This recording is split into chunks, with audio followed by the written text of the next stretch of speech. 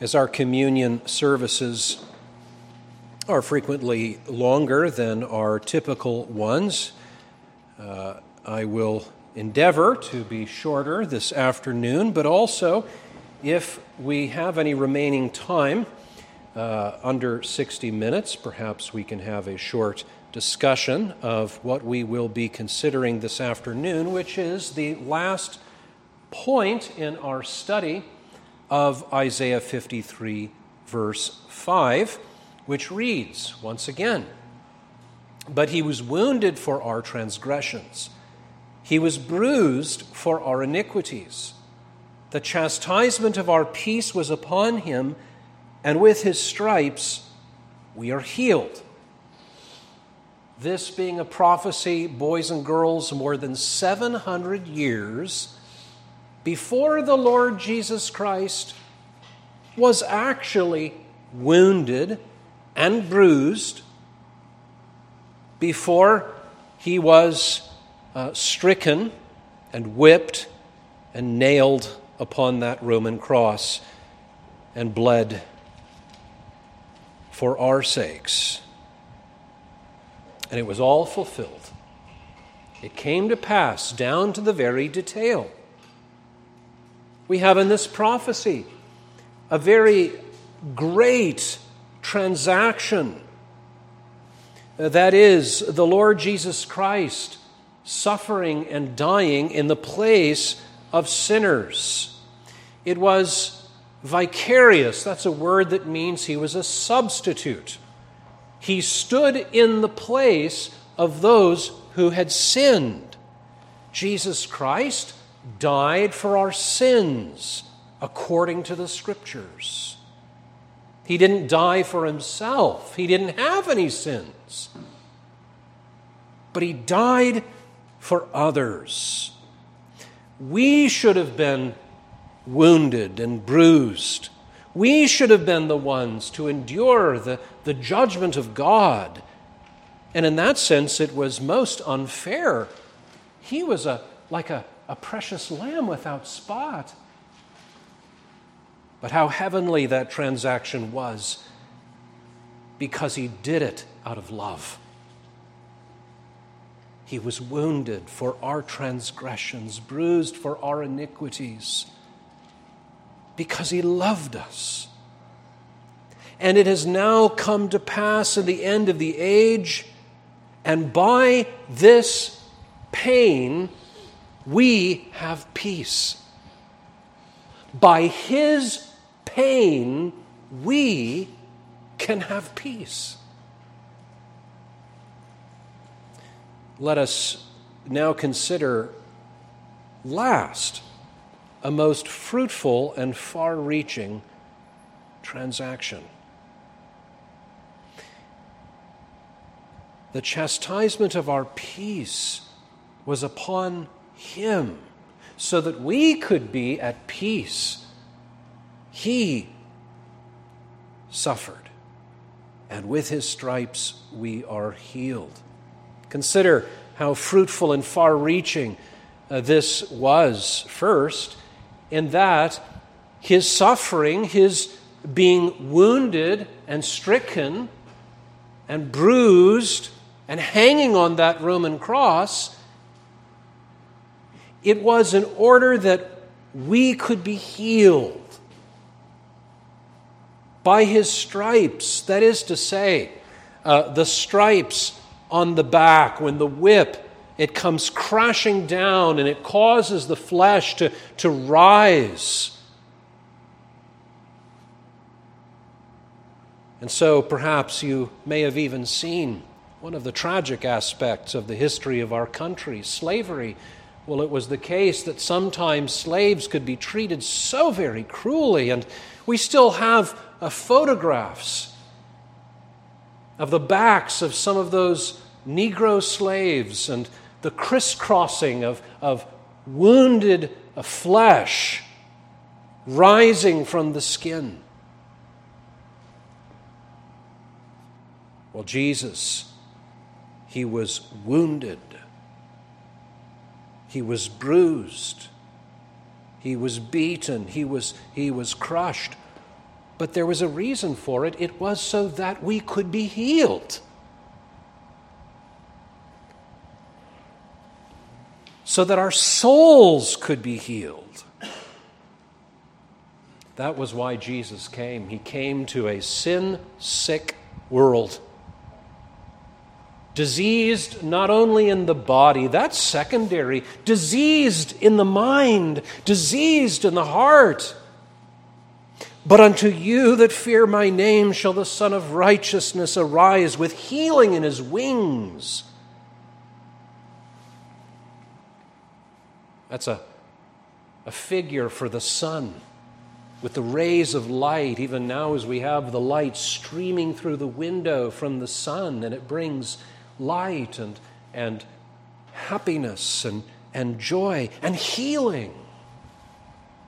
Even so, Christ came to heal, to restore, to bind up that which was broken. The Lord, Psalm 147, He heals the wounded. He binds up their wounds. He is the great physician. He is the great doctor.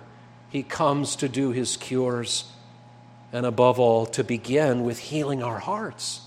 Because, friends, don't we see in the crucifixion of Jesus Christ the boundless love of God, but also the dreadful sickness of humanity? How they could choose a murderer, Barabbas, instead of Jesus. How they could chant again and again, crucify him, Pilate saying, why? What evil has he done? I find no fault in this man. Oh, we are so sick. We are so diseased in the heart, diseased with pride, with greed, with resentment, with jealousy. It's like gangrene that spreads in the soul, with carnal anger,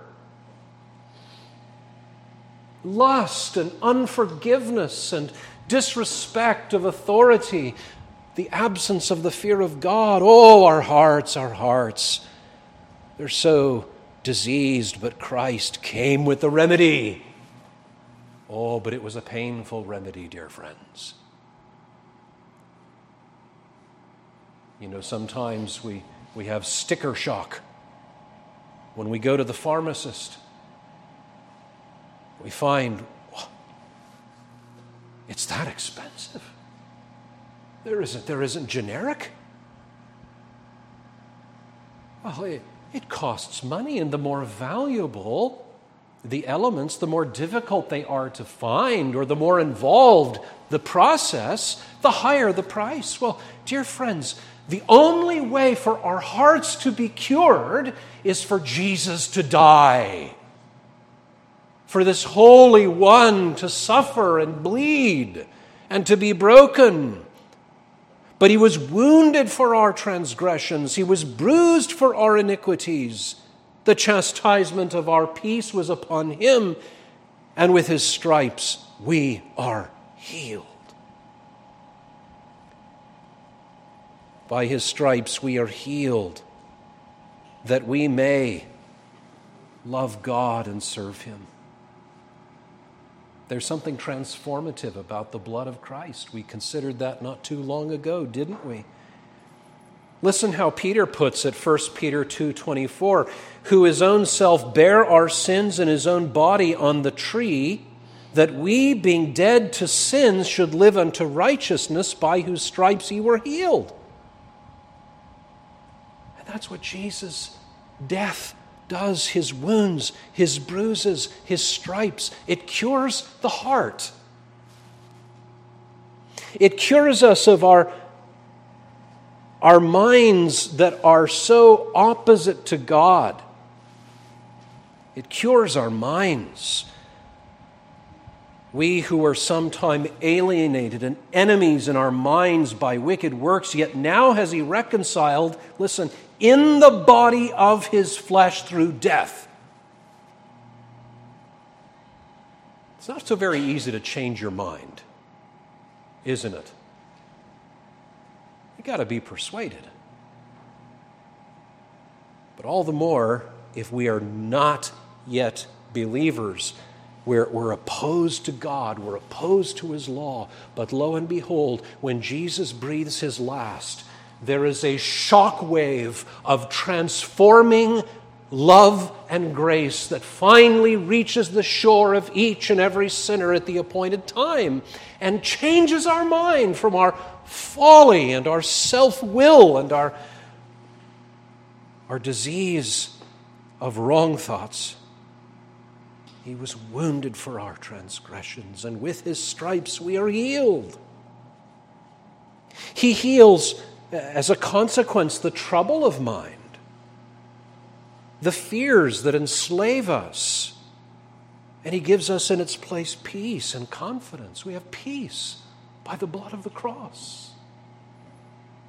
We can be at peace because God's at peace with us. And it doesn't matter what anyone else thinks. If God is for us, who can be against us? My accusing conscience. All I can say is that there is one who died for me. So let the accuser of the brethren be driven off. God has found a ransom. Oh, he loves to heal the soul, to restore it to beauty, remaking the image of God in the soul so that there are new desires, new longings, new aspirations, also new fears. No longer do I even want to come close to sinful things. I'm done with those things. That's a healthy thing. That's a sign of health. You know what the gospel is sometimes called? It's called sound doctrine, life-giving teaching, healing teaching, restoring teaching. And once the wounds and the bruises and the stripes of Christ, once and for all, when he died, once the waves of that transformative and changing grace reaches us, it heals us, it restores us, it makes us new.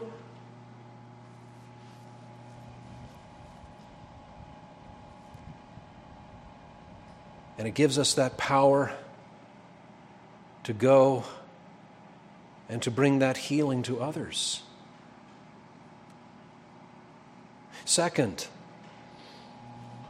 this most fruitful and far-reaching transaction of the Lord Jesus Christ being wounded for our transgressions, bruised for our iniquities, it heals our soul in his gracious time, but then it also simultaneously heals the most fundamental broken relationship, and that is the relationship between God and man.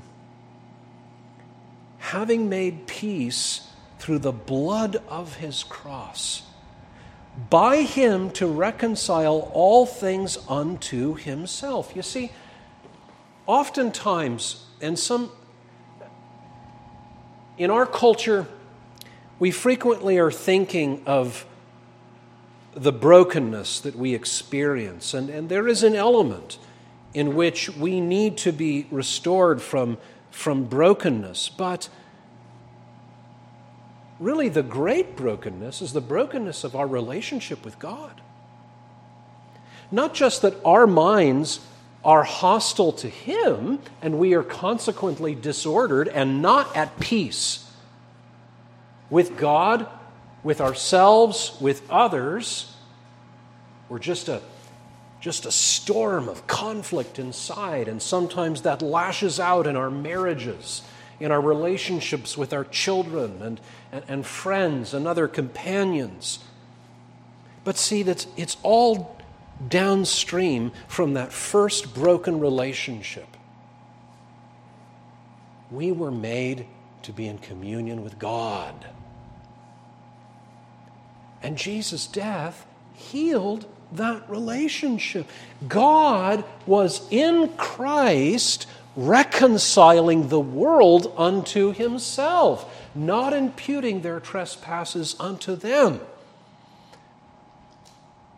You see, we can be at peace because God is at peace, because of what Jesus did. The chastisement of our peace was upon him, and with his stripes we are healed. Can two walk together except they be agreed? Well, they cannot. But God is healed, and it cost his Son everything. Third, this healing, this restoration, it really begins with that relationship between God and the sinner through the suffering of Christ. The chastisement of our peace was upon him, and with his stripes we are healed. At the moment of conversion, we are transformed and changed, and we are healed and restored in the innermost parts of our being. And even if we continue to fight against remaining sin and we struggle, that's a sign of life. That's a sign of life. And that life has been brought into being by the cross, by the blood, by the resurrection. We are changed. We are transformed. We are restored. We are made well. But it also, third, has the power, as a consequence, to heal lesser relationships. Now, we see this in Ephesians chapter 2, how the apostle speaks to the Gentiles, saying, "Now in Christ Jesus, you who sometimes were far off are made nigh or near by the blood of Christ." You are far away. You are unwelcome. You are apart from the people of God. But now, Christ is our peace. He has made both one. He has broken down the middle wall of partition between us, having abolished in his flesh the enmity. He reconciles both of us to God in one body by the cross, having slain the enmity thereby, and came and preached peace to you which were afar off and to those who are near. God loves to heal relationships. Now, the only way really to bring healing in relationships is for your soul to be healed. So if you try to improve yourself, if you try to pursue various, shall we say, social therapies, you try this, you try that, but if your heart is not new, it's going to be short-lived. It's not going to be deep and radical. It's going to be superficial. People are going to see through it.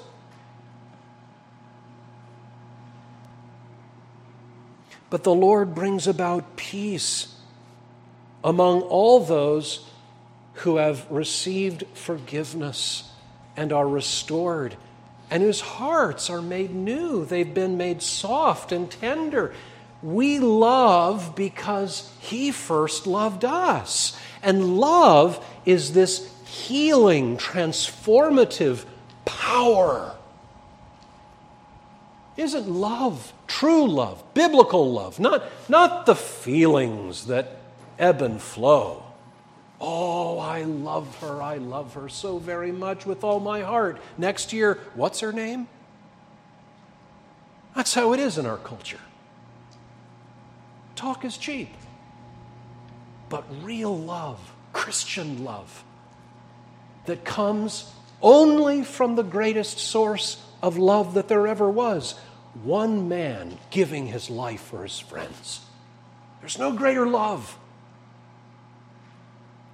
And that death, that bruising, knowing that He was wounded for our transgressions. He was bruised for our iniquities. The chastisement of our peace was upon him, and with his stripes we are healed.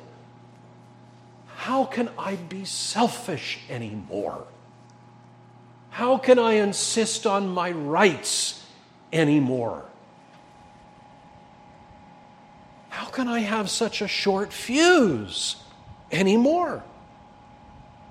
How can I misuse this woman for my own sordid purposes anymore? I can't. He put love in my heart.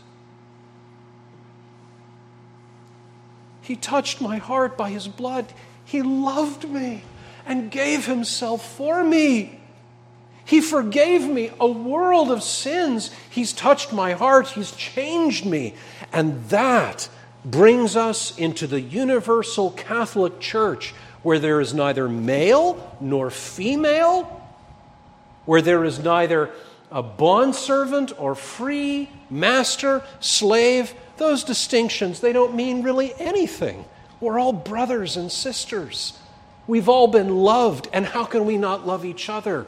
And how can we get caught up with lesser differences? How you talk or how you dress, or how much money you earn, or what car you drive. None of that matters.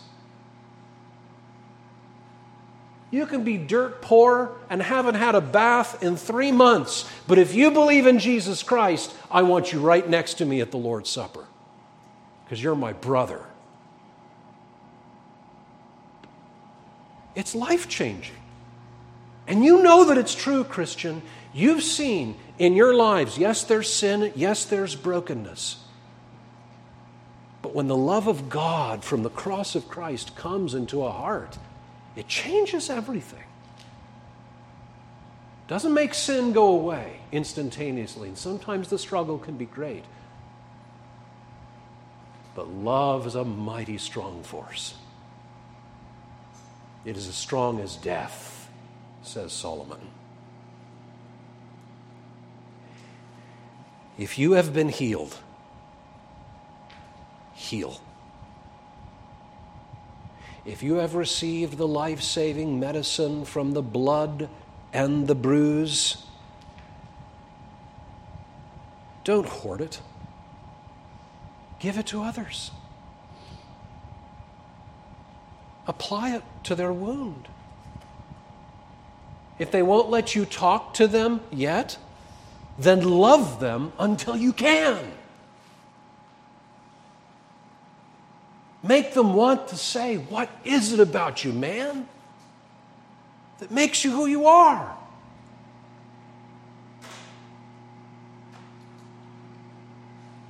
Blessed are the peacemakers, for they shall be called the children of God. But last, I want us to consider the most far-reaching effect of this being wounded, the Lord Jesus suffering and dying on the cross, that by his stripes we may be healed, is in fact the healing of the body. Now, this text has been very misunderstood and abused by some who call themselves Christians, as though what this verse means is that Christ purchased for us, in addition to our sins, perfect healing of our bodies in this life. And that if we're not enjoying that, somehow we're not really believing what the text has said. Well, that is not true. It's false and it's dangerous. So stay away from it. However, Jesus suffered to reverse our suffering. Jesus died to overcome our death. Now, he starts with the most important thing, which is our sin. That's first in order. You cannot cure a major disease without going to the source. You don't get fixated on the symptoms. And That's what the prosperity gospel does, among other things. It fixates us on the symptoms. And we lose sense of the major problem, because you can be fit as a fiddle. You can say, I don't need you, doctor. I'll see you in 40 or 50 years. And yet your soul is sick and diseased. Better to be on a sick bed with all kinds of needles in your arms and tubes in your nose. And if you have a new heart by Jesus' blood, you're healthier than anyone else. And God has appointed sufferings for the people of God. We must, through many tribulations, enter the kingdom of God. Paul had a thorn in his flesh, and he prayed 3 times, and it might be removed. But the Lord said, my grace is sufficient for you. Yet, know this.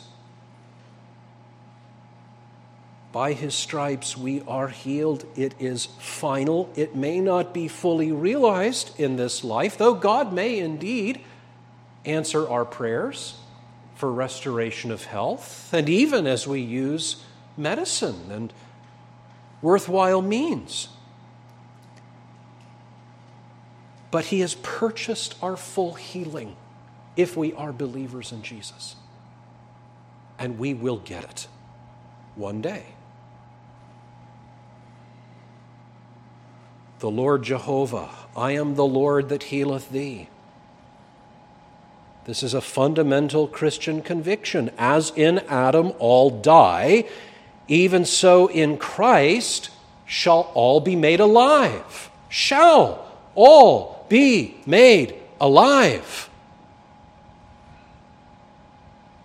Jesus said, whoso eateth my flesh and drinketh my blood. Now notice what he's alluding to here. He's alluding to his suffering and death. I must suffer and die. And you must take that suffering and death inside of you as you consume food. And if you do that, you have eternal life, and I will raise him up at the last day. It's as good as done, though we must wait.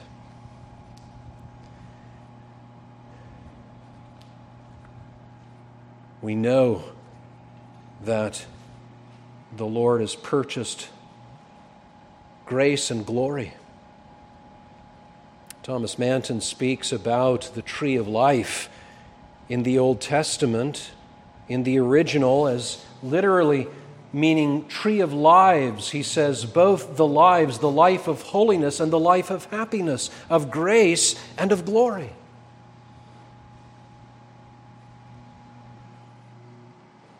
This is our confidence. And it is our confidence, and we know that it shall be, though we must wait, though we must suffer, though our bodies, unless Jesus comes, our bodies must lay in the grave and rest. But we know that by his stripes we are healed and shall fully be restored when our vile bodies shall be transformed and changed like unto his glorious body on that final day. He bought it. He purchased it. He was wounded for our transgressions. He was bruised for our iniquities. The chastisement of our peace was upon him, and with his stripes we are healed. And we've read, didn't we, that blessed hope in Revelation 22 of that tree of life. The leaves of which are given for the healing of the nations. And there shall be no more curse there. No more weeping. No more sighing. Because Christ died and because he rose again. He rose again. And if he lives, we live If he rose, we shall rise in glory. If in the first case, we know that he died for our sins.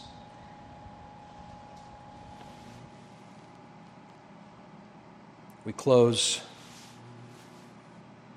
When it comes to your sufferings, even your bodily sufferings, remember that Christ endured pain.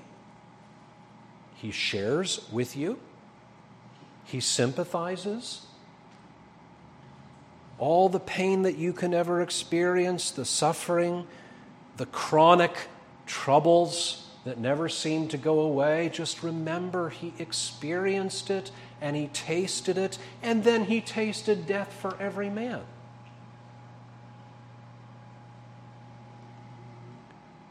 Pray, lay it before the Lord, and wait upon him. He is a heavenly Father who cares for his own. Like as a father pities his children, so the Lord pities those who fear him. And though you must often wait, and we all have to wait in the end, he will collect every last tear of the child of God and put it into his bottle. And he will not forget you. He will not forget your body, because your body was purchased by Christ and is united to Christ. Even when it's resting in the grave, it is mystically united to Christ. And if the head rises, the body shall go with it. Believe this, Christian. You do not believe in a martyr. He died for you, but he did not stay dead. His wounds for our transgressions were satisfying. His bruises for our iniquities were well accepted by the Father, and we know this because there's an empty tomb in Jerusalem. So wait and pray. And don't despise doctors. They're not perfect. You don't have to trust everything that they say. And there's no ultimate salvation in a bottle or a pill. But don't despise the good things that God gives. And know that Christian sickness and death are no punishment from the Lord. They've been transformed by Jesus. I close with the words of Joseph Hart. This fountain, unsealed, stands open for all that long to be healed, the great and the small.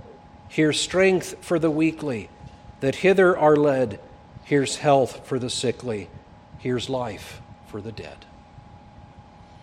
May God grant us full healing and restoration in our souls and, in his time, in our bodies.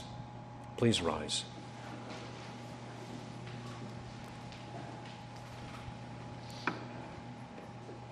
Lord, please apply these things to our hearts. We humbly pray. In Jesus' name, amen. You may be seated.